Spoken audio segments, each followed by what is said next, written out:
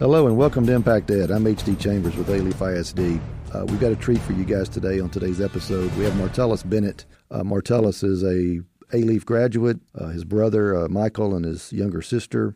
His dad was a board member for a while, and his mom is currently an employee at Holub Middle School. So Martellus, thank you for coming in and joining us and just having a conversation about your experiences in Alief and then kind of what you've done in the last 14, 15, 16 years? I know it's been I'm so old now. No, we're all getting old. Yeah, it's been about 14 years now. Well, thank you again. Thank you for being here, and tell us just while we're here, why are you down here right now? What you got going on right now in your life? Right now, I just finished my third book, and so I'm just on a tour, spreading knowledge and planting seeds and watering dreams of the youth that. All the kids that look like me. So my newest book is out. It's called Dear Black Boy, and it's a letter of encouragement to kids to dream beyond sports, to become more and start seeing more in themselves, so that the world can see more in them too. So when you look at the black boy, especially coming from a community like Alief, a lot of us felt like when people saw us, they just saw athletes. Yeah, they didn't really see entrepreneurs. They didn't really see the future leaders of the world. They said they saw the future entertainers of the world, and I think it's trying to change that mindset, and how can we grow from there? Did you have this, think back to when you were in high school, were you thinking that you were looked at as an entertainer more so than a... I never felt like I was looked at as a full human being when I was in school. And a lot of it's because playing sports in Texas, and I got to the level where I was the number one player in the country, the top player in the state in two sports. And it's hard to see something more than that because you're just like, oh, he's going to go to the NBA. And then I was in the NBA draft in high school. So I thought everyone looked at me a little bit different and never saw the whole version of me. A lot of my teachers did. Yeah. Because they were like, oh, yeah, I was an honor roll student. So they was like, oh, yeah, you're really good in class. I still remember, Kimberly Schultz and Meredith Frost and everybody over there, they're my favorite teachers. I still talk to some of them to this day. So, and my English teacher was Mrs. Schultz, who I've always been a writer, but been in her class, and I think we were reading the Canterbury Tales, and we watched A Nice Tale with Heath Ledger, and while we were in class, and I just remember, I was like, man, the Chancellor is so cool. Yeah. And just writing assignments in her class and stuff. So they always knew that, I was like, I could do more than sports, but they also supported me in sports as well. So, but it was kind of hard to feel like the world saw a full human being, Well, you're almost you get typecast. I mean, we still have that today. The emphasis that our society places on athletes and particularly those that were at the elite level, like yourself and Michael, your brother, as well. Mm-hmm. I think that your cause is. I can't think of a more important cause right now. I've been the superintendent for 8 years here. Yeah, and I don't look like the students that attend here, so I don't have those experiences. I can't. Mm-hmm. I'm under no illusion. Yes. What I attempt to do is to put them in situations or put individuals in situations to show them and to provide leadership. And what you're doing by writing about it, now using the platform as a former NFL football player and the stature that you and your brother have, I can't think of something more important. I credit you a lot for taking this on. I think it's a big thing to recognize that these kids do go through different situations that you did in your life. Yep. But then recognize how can I provide the things to, like you said, introduce them to possibilities and try to create opportunities so that they can have an introduction to some of the things that you may have experienced or kids who grow up in different communities got a chance to experience. Because seeing is believing, and then they don't really know all the opportunities out there because no one's ever presented every single thing. They know that sports are an opportunity because that's presented at an early age. But I come in here, there's robotics. Like, we didn't have that, you know what I'm saying? Right, it's exactly. Like, what, robotics, engineering, graphic design. Think about how many kids could discover what they love so much earlier than going through the phase of I'm gonna go to the NFL, I'm gonna go do this, and then NFL doesn't pan out. Then it's like, oh, what else can I do? Who else am I? Because I feel like there's a form of there's a type of identity crisis that players go through because from a young age I was known as the football player, or the basketball player. So I start to take that on as my identity because everyone celebrates that, and everybody wants to be celebrated. Every kid wants to be celebrated for what they're good at or what they're great at, and if they only see people celebrating an athlete, then most of them put down what they're doing so that they could feel the same type of love in another area. I think that as you're experiencing what you're doing right now, writing books, how did that come about? Was it just something that you've always enjoyed doing?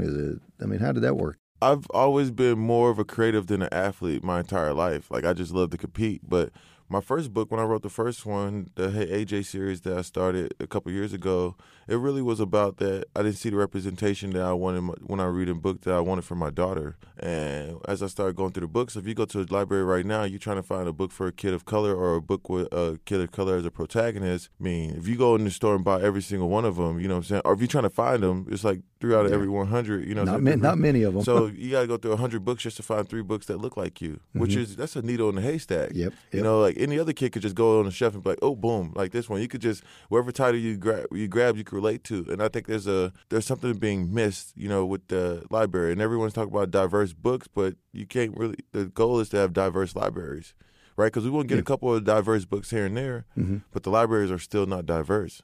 You know, where do you see the black author? I mean, are they out there? There's not as many as you would like. Even if you look at different things, there's not as many as there could be. And I think that's because they don't get to see themselves. If we're not reading, then you can't be a writer without being a reader.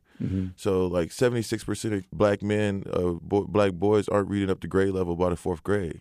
Right. And if you're not reading, if you ain't falling in love with books at an early age, then it's hard to become a writer because you don't like to read. So why would you want to write? You know, so right. I don't think that you could be a writer if you're not a reader. So, and to fall in love with reading is to be able to relate to stories that you want to read. If you got to read about other kids going on these great adventures all the time, that could be discouraging. Like you don't see yourself represented. And now, because a book is not like a movie, you know, like you can watch a movie, but a book you have to sit down and be invested in the characters. And you only can invest in so many characters that don't look like you over time. Now, there has to be a balance to it all. So how do you raise authors? Right? My ultimate goal, I'm not going to accomplish. I need the next generation of kids and the next generation kids. I just want to inspire them to become creatives so they could to become storytellers. And if I could inspire storytellers who look like me, they'll write stories about people who look like us. I think that's when that's how you grow the writer. But right now it's like you have to fall in love with fiction, right? Because when you fall in love with fiction, you read for fun. And I think, but if there's not a lot of wizards and, you know, we don't have, like, even like Harry Potter, there's not a lot of black wizards and Harry Potter not in no major role at all, or not one black kid went to the chocolate factory, you know. You know, like, it's just like we're not included in a lot of these fantastical stories and we don't get to experience it. And I think that's discouraging as a reader. You just made a point that I've never thought about. I mean, in the education world, we talk about reading on grade level. It is the most critical factor of future success, is making sure it doesn't matter what skin color you are, but in particular those who don't come with the types of backgrounds that many other children come from. If they're not reading on grade level by 3rd or 4th grade, and I never really thought about, if you're not reading, if you're not enjoying reading, then why in the world would you want to write? You can't do it, right? Right. Not only can you not do it, you don't want to do it. You want to become a writer when you read stories that inspire you. That's You're right. like, I want to write something like that. Yeah. And the craziest thing is, if there's 76% of black boys aren't reading up to grade level, then when you fast forward, then like 1 out of 3 of those kids are most likely to drop out of school. And then 33% of those kids between the ages 20 and 34 are going to go to prison. Right? And the way that the private prison works, and when they want to decide, because they got to scale the business. So how do you grow the private prison? Because it's one of the biggest businesses in this country. So how do they scale it? And how do you predict how many people are going to go to jail? Well, they look at how many kids are reading at grade level, and that's how they know how many cells they need to build, because those kids become part of the system. It's almost like a prospectus. Yes, and it's crazy. So it's like, if we know, it's almost like people know smoking cigarettes give you cancer, but everyone still smokes. Like, we could see that not reading up to grade level, there's so many issues that come with it, but still we don't, like, a lot of kids aren't doing it. I think it starts at home too. Like, if the parents aren't reading, then the kid doesn't feel like reading is this thing. Like, I can't keep telling you to read and you never see me pick up a book. Right? If I have a book and be like, oh, I just read this great book, you should read this one too. Like, I try to read with my daughter. I read with my daughter a little bit every single day because she loves to fall in love with worlds and stories, and she wants to tell stories of her own. And I think that comes from our shared experience with books. Well, your daughter having that experience. Obviously, not every child has that. To your point, I think that's what we're attempting to try to do, is to raise a generation of youth who become adults and who become parents who do exactly what you're doing.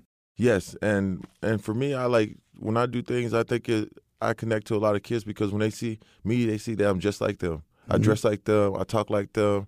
I listen to the same music, so they could feel like they could relate to me not only as an author but as a person. And then they'd be like, "Oh man, he looks like us. He dressed like us. Like, man, I could do what he's doing and still be myself." Like, I think that's empowering as well. No, yeah, and now you don't have to look a certain way, talk a certain way. You don't. You don't have to talk a certain way. You could be who you are is all you need to be. Yeah. You know what I'm saying? Like, you don't have to change who you are. And most of the kids are still becoming, right? Like, they're going to grow. There's so much room for growth. And our job is to help them, is to water them so that they could grow as big and healthy as possible. And each kid needs to be watered differently. You know, like, you have a kid right here who you'll see, like, he just really loves art, you know, and part of watering him may just be giving him blank paper and pencils. Like, hey, do what you do, but then teaching them the business side of it too. Because a lot of times I feel like a lot of kids who are artists, there's a stigma around the creatives that it's hard to make money as a creative. No, it's not. The creative people are making the most money. Steve Jobs, Disney, you know, like there's not. Everybody in Silicon Valley are creative. Yeah, they booming right now. That's right. Elon Musk, like, you know, all these guys they're creatives. Like, they make stuff, and to be a maker is a beautiful thing. So instead of like shunning this idea of like everyone's a struggling artist, it's like, no, you could be very successful as an artist, and you will be super happy. Your message about whoever you are, you can turn that into, you can use whoever you are as the foundation and turn that into whatever you want to be. Yes. Right. How being an athlete, and I want to talk just a second from your perspective of being an elite athlete in the field of football. How did playing football and the experiences you had over 13 years, 11, 12 years? Yeah, 10 years in the NFL and college and high school and all that. Yeah, a lot of playing. Did you find yourself being yourself? Yeah, because the locker room has a culture to it. Yeah. Right? I've never felt like I fit into a locker room, right? In the locker room is when usually I felt the loneliest. I always felt like I belonged when I was on the field with the guys. Yeah. But once the game was over, it was just kind of like we had different perspectives on life, and that's fine, right? And I think from one thing about football that it taught me is how to work with people from all over, from different walks of life that has been to different places, experienced different things for one common goal, right? And I think there's something beautiful in that, like, you know, to come together for a group of people that I didn't know, a group of men that who knows what's going on in their lives right now, but we come and it's like everybody wants on the same page and wants to do the same thing. And I think you learn teamwork, you learn how to work with others, you learn how to sacrifice for the betterment of the ultimate goal is of everything we're doing. You learn, you know, discipline, scheduling. There's just so many different things. And then I started learning the business side. Like, I listened to Bill Belichick talk about different things, and I'm like, oh, that's something I should add to my company. Yeah. You know, like different leadership roles. Like, I've seen so many different coaches lead, and I'm like, oh, I don't want to lead like him. That was a terrible leader. You know what I'm saying? Yeah. Great guy, inspiring, but like, a lot of guys. But then you see like the really good leaders. Like, so it's just a time to take, even like teammates, you just learn how to deal with people. And different situations. Also, football for me is crazy with mental health because you're always on the verge of being cut, right? And you go to work with it every single day. So you learn how to perform no matter what is going on because it's a performance-based business. Yep. And if you're not performing, then they get rid of you, you know? So, and with NFL, I experienced every single level of the NFL from, you know, being hurt to going on IR to being the worst to being the best to being the Pro Bowl to being Super Bowl to never going to the playoffs for years back to back to back to back, you know, and feeling like I got cheated by the training staff, you know, injuries, like every single thing you could do in the NFL I went through. And on the other side, I'm better for it because there's so much I experienced through life in the world that I looked at it as a business, and I looked at all those as business experiences. Sometimes a lot of the kids in A-Leaf are known for their athletics, for their everyone has been and continues to attempt to provide a balance, a whole educational experience. This building you're in right now is an example of that. It's gorgeous. Yeah, it is. It's a gorgeous building, but I tell people all the time, that's all it is. It's a gorgeous building. Unless we do something really meaningful and really cool inside the building. What we're attempting to do, exactly what you're asking kids to do, is to believe in themselves, find what you like, and love it and do it. I think what I've learned is that by following your dreams, you give other people permission to follow theirs, right? So the more people who fall into their dreams, the more everyone gets inspired to do what they're doing. You know, I think a lot of people give up on their dreams too early, too soon, and we stop dreaming, you know, and And I think that's very sad, not to dream anymore or dream big ideas. These kids are at the verge of doing something that, who knows? They're gonna shape the landscape of the future. They're the landscapers of our tomorrows. Absolutely. So I want a beautiful yard. Exactly. I want a beautiful yard to play in. And when I see these kids and they talk to me, if you listen, a lot of times they just want you to listen to them. And when you listen to them, they have the biggest aspirations, and they're going to tell you. And when they tell you, you have to find ways to help them find those things. Like whether it's a book, like hey, I always tell a lot of kids they love video games, and that's great, right? But have you thought about building the video games? Right? You already have an interest in this. Now let's break it down, tear it apart. Like this is how they built the Xbox. This is how they programmed this video game. These kids will probably be the best video game makers ever. Exactly. I read to elementary school kids all the time. Yeah. And one of the things I tell them, I said, listen, when I'm reading, close your eyes and pretend as I read about a character in your mind, everyone's going to picture that character. You're going to have your own. Yes. Right? You're going to all get mad when we go see a movie based on a book. Exactly. Oh, that's not what I thought they looked like. Exactly. No one's ever happy. No, exactly. No one ever says, like, that's exactly how I thought he was going to look. Everyone sees a different character. That's right. So I said, as you're listening to me read this book, there's a movie playing in your head, and so if you enjoy that, every book you read is like watching a movie. Yes. And you're the only person in the world that's watching that movie. Yes, and I feel like books are the best way to travel. Yeah. Right? If you can't afford to get on a plane, you go to a book, you actually could implant yourself in these worlds that you're reading about. Like Hogwarts wasn't a real place, but so many people wanted to go, they had to build it. Yep. Like now there's a theme park based on it. So it's like, and when they could dream and they could see these places, then they could visualize places of their own. And that's when the real joy starts happening, when they start creating their own worlds for other people to visit. And I truly feel like every kid is a genius, right? But they lose their genius because they feel like people lose belief in what their genius is in. Yep. Right? And no two people are alike, and that's the beauty in the world. And no two people have the same life experience. Right? Everyone goes through certain situations, and we have different perspectives. So all these different perspectives are like, that's where the stories, like most of the stories, there's a dude named Jeffrey Campbell who he's like this brilliant guy about the hero's myth. He used to teach at Sarah Lawrence. And has this thing like where all the stories are pretty much the same. He calls it a hero with 1,000 faces, right? Because it's like the plots of stories or the way stories have been told over the years have been the same. But what has not been the same in those stories been told is the dialogue. And the dialogue in those stories come from your shared experience through the world, how you see two people communicating. And that's what changes story from story. But the arc, you could be like, oh, this is just like whatever, but you fall in love with the character and the way the dialogue is, even though the face of that hero is pretty much the same as the last one. It's like the Marvel Universe. Yeah. All the movies are pretty much the same, but the dialogue of Deadpool is totally different from the dialogue of Captain America.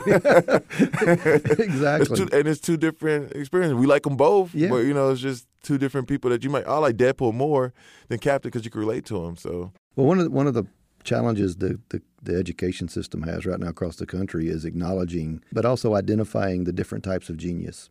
You made a comment earlier that everyone's a genius in some way. The education system doesn't recognize a lot of the geniuses that you and I are thinking that we would probably talk about, or some kids. Talk a little bit about your experience. I mean, if you can go back to your high school days, or did you feel the educational system helped you? Did you? No, I thought that it was the teachers who broke off a little bit of what they were supposed to be doing that empowered me the most. Like, they saw something in me, so they were willing to break the curriculum that they were given to be like, oh, you have something special. Why don't you try to do this? You know what I'm saying? Like, give me a little bit more extra than they would give my peers because they see me have this interest in it, and I was really going for it.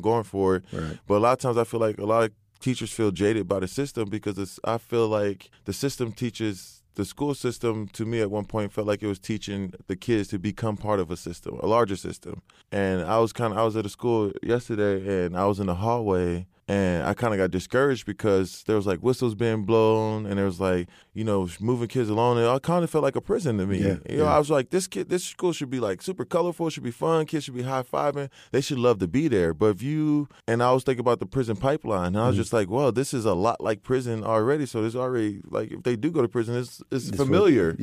Because it was a lot like the school system. So I think that for me, I think there are a lot of teachers that do a great job. But I would like the overall school system, I think there's a lot of things that needs to be changed. If you think about it, the school system is exactly the same for centuries, right? The way we push kids along in classes, third grade, fourth grade, everything that we do, it's still the same. I think there's a lot of things that need to be changed. I think there needs to be more group learning experiences where kids are working together to solve a problem, and everyone. And then you recognize how other people have something to offer, and then you hold people accountable too. Right, because now you have to depend on this kid, and it's just like the real world. Like if I'm working on a project, I can't do everything by myself. I have to depend on the people around me.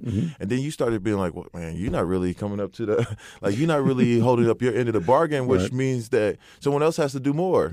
Right, and then that slows us down. So it's like, how do we get a place where kids get to work together? And I think this eliminates bullying a little bit too, because now you get to know everyone.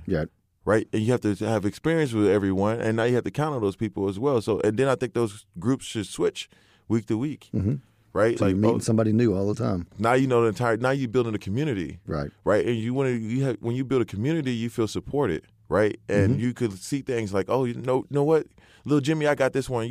Let's do this, or you going through this, and then you build more friendships, and you get to meet people that you didn't think were going to be your friends. I was lucky when I was in school. I was sort of like a bridge. Right, because I was a geek, but I was also just a geek that could dunk and do 360s and stuff. You know what I'm saying? So it's like, I have a friend that I went to school with. I still talk to her. She works for Nike now. She went to A. Leaf Taylor, and her name is Lynn Kwan. And me and Lynn were friends in high school too, but it was just like I'm 6'7" and she's like 5'1", you know, and it's just like it's just weird to be walking through the hallway and seeing us together. Even to this day, when I walk in, like I have guys that come to LA. I live in LA now. They be like, "Oh yeah, me and the boys are going to go do this," and I'm like, "All right, me and my friends will drop by." And I come in, they're just like, they're like, "Who are these people?" And once they meet those people, though, they be like, "Man, such and such was really cool. Like, man, how they doing?" Like they start to I had Brandon Marshall. Brandon Marshall is one of my good friends for the league, and he always be asking me like, "Man, all these people around you are so cool." He came to my house for my birthday.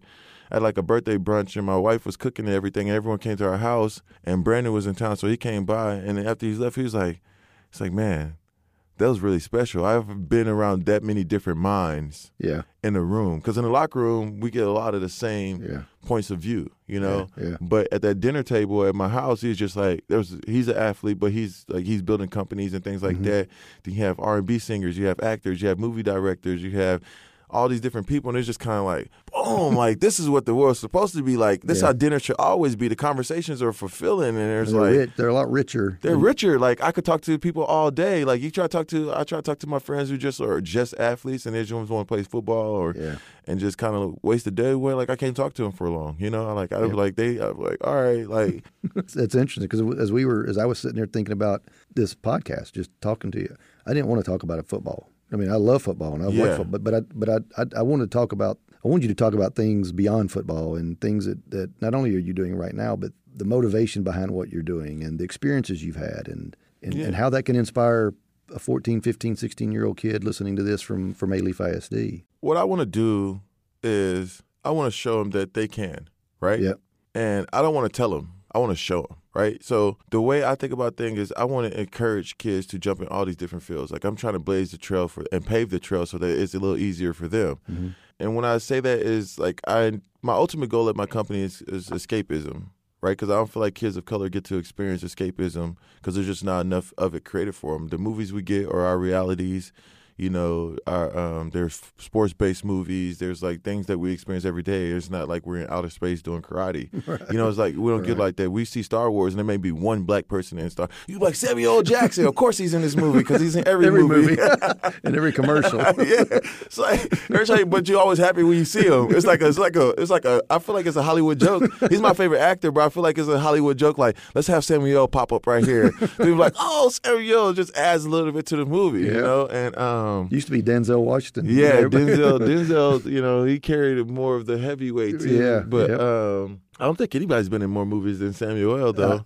I looked at his IMDb, wherever it's called, and I was just like 172 movies. Like what? But I read this article he had, and he was just talking. Everybody's like, "Why do you do so many movies?" He's like, "I just love acting." Right? He's like, "It's not really about the check." Yeah, he's like, "I just like playing characters. This is what I love to do."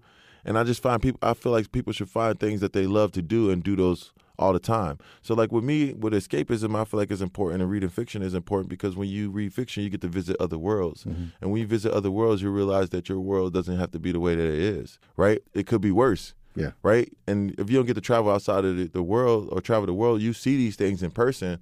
And those things you leave. If you go visit another country, you come back changed. Oh, yeah. Right. A lot of these kids won't get to visit another country. So if they do it through reading and things like that, then they get to see like, whoa, like things over here are worse or things over here are great. Like I could do this here. How can I make change?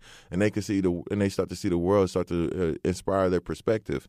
So a lot of things I want to do, I want to create escapism for kids of color, like where it's comic books and just novels, and I'm a world builder. I want to build worlds for people to visit. How old is your daughter? She's 5. She's your only child right now? Yes. So kindergarten? She's about to start kindergarten after whenever summer comes. Yeah.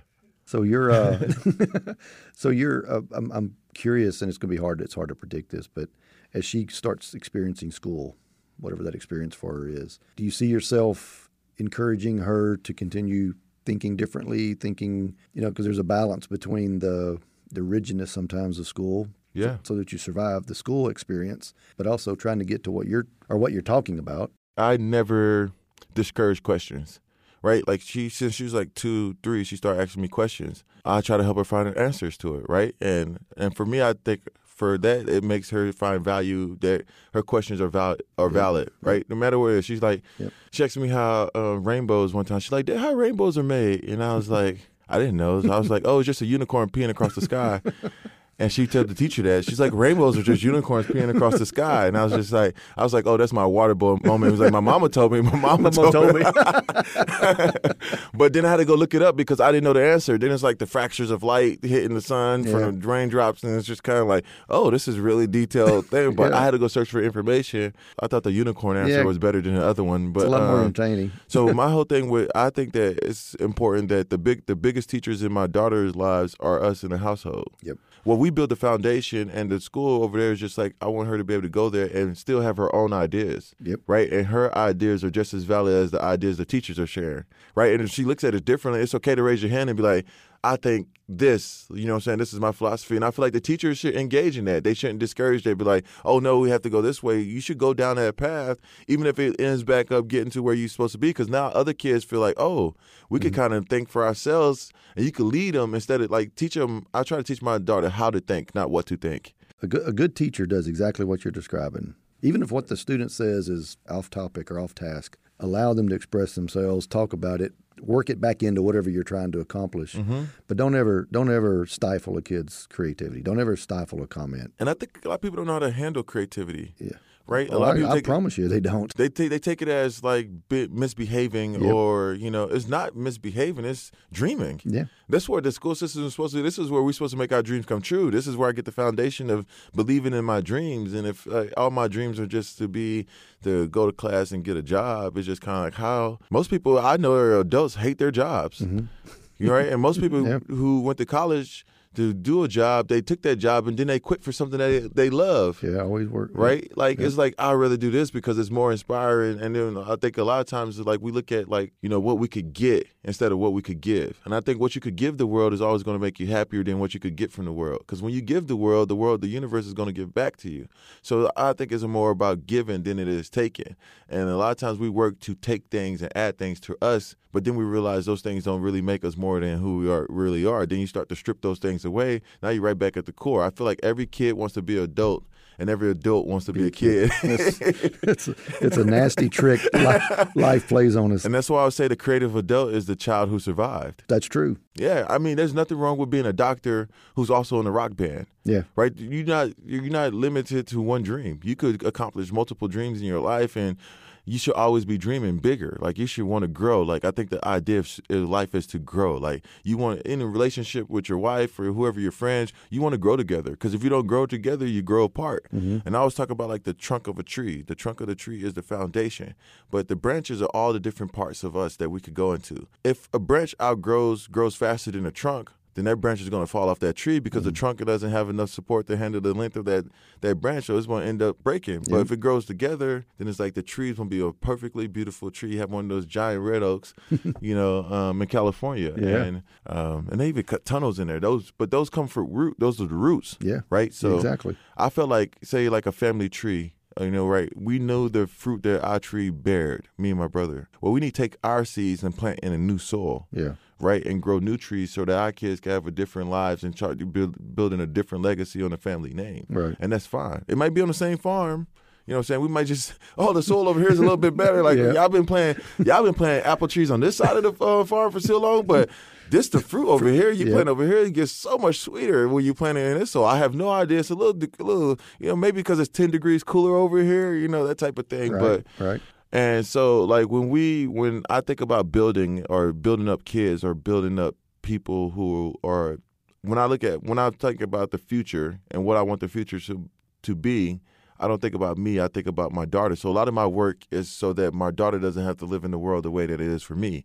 So I like to work with the youth because selfishly, by helping shape the youth, I'm helping shape the better future for my daughter. Yep. Right? Because she's going to have to live in the world with these people and these kids that are growing up today. These are going to be her best friends. These are going to be the people who are standing up and building these things. And I want her to be in position to lead the kids herself and help change the world for her and her peers as well. And the only way I could really do that for her is to show her, like, oh, my dad went and tried. He did it. He went after it. And I think the biggest thing is going for it. I'm much happier now as a creative than I ever was as a professional athlete. I hear that a lot. Do you hear that from retired athletes? Some of them are miserable.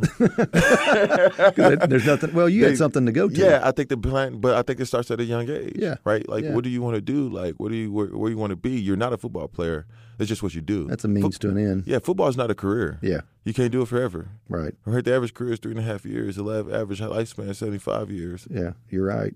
I could talk to you all day about this because I find it so relevant in our population in this district.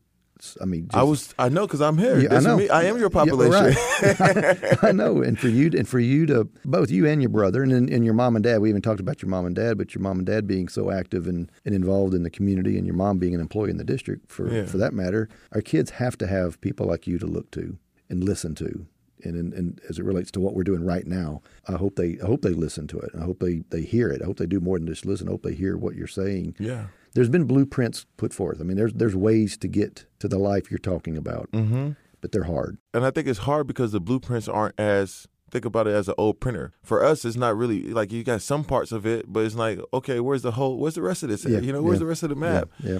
And I think that's why with the way we share our information for our company, I think people are inspired. Like, our products are just a part of the hustle, right? Mm-hmm.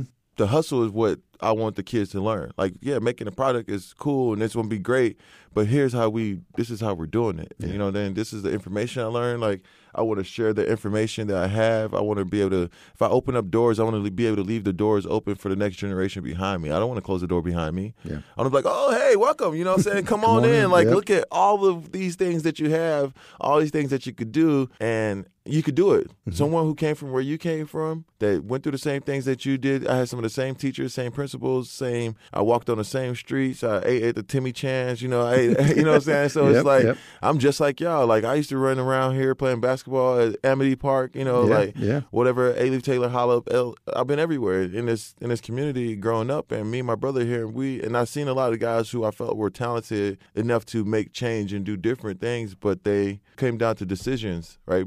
I made a couple of different decisions, and some of them I look back on the very moment I made that decision not to do something. I wonder if that's why my life went in the direction that it went in, and theirs went another direction. So I think decision-making skills and deciding to be able to see the consequences of the decisions that I make, to be able to think, the critical thinking skills is like another thing that a lot of kids need to be like, if I do this, then this may happen. There's a consequence for every action. Yes. And that's a lifelong lesson. Yes.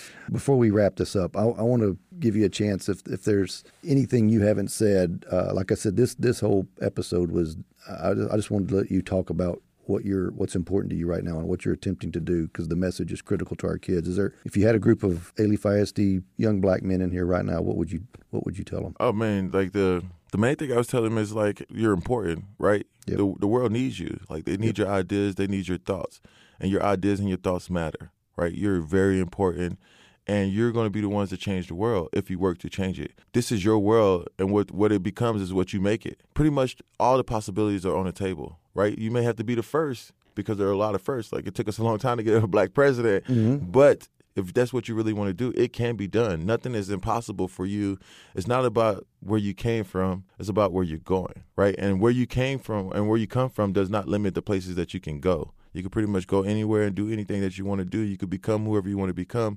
Just study, learn, and fall in love with something that makes you happy. And when you fall in love with that, work to become the best at that. The same way you work to become the best at your position, work to become the best at your craft, and just kind of channel that energy right there. And then surround yourself with peers who want to grow with you, right? If someone's not going to build you up, then you don't have to be around them, right? Get around people that want to go in the same direction as you want to go, because if you have a weight, it's harder to get there. If everyone is running, if everyone's pedaling the rowboat in the same direction, it moves a lot faster than it does if you have a couple of guys going this way, that way. It's like we're spinning in circles. So right. I think surround yourself with people who dream the way that you want to dream, because together you guys will go further than you could alone. Good advice. Good advice. Thanks. Well, I want to personally thank you, and not only just you, but your family, because y'all have done a lot of. You've given back to this community tremendously. I always enjoyed when you guys played on. I think it was it NBC when y'all would introduce yourself? Michael would be like, A-Leaf Taylor. Yeah. Most guys would say their Kyle. I think Michael was the first one I ever heard say A-Leaf Taylor. Michael was one of the first ones to do the high school, They got mad at him about that. But did they really? He still does it. I know it. We're proud of where we come from. Well, and it shows. Yeah. It shows. And someone who wasn't from here, who's trying to provide opportunities, it's appreciated. Yeah, one time for the SWAT. Yeah, that's right. All right, well, thank you. You guys have been listening to Martellus Bennett on Impact Ed. This is H.D. Chambers. Thank you, and look forward to sharing our next episode with you.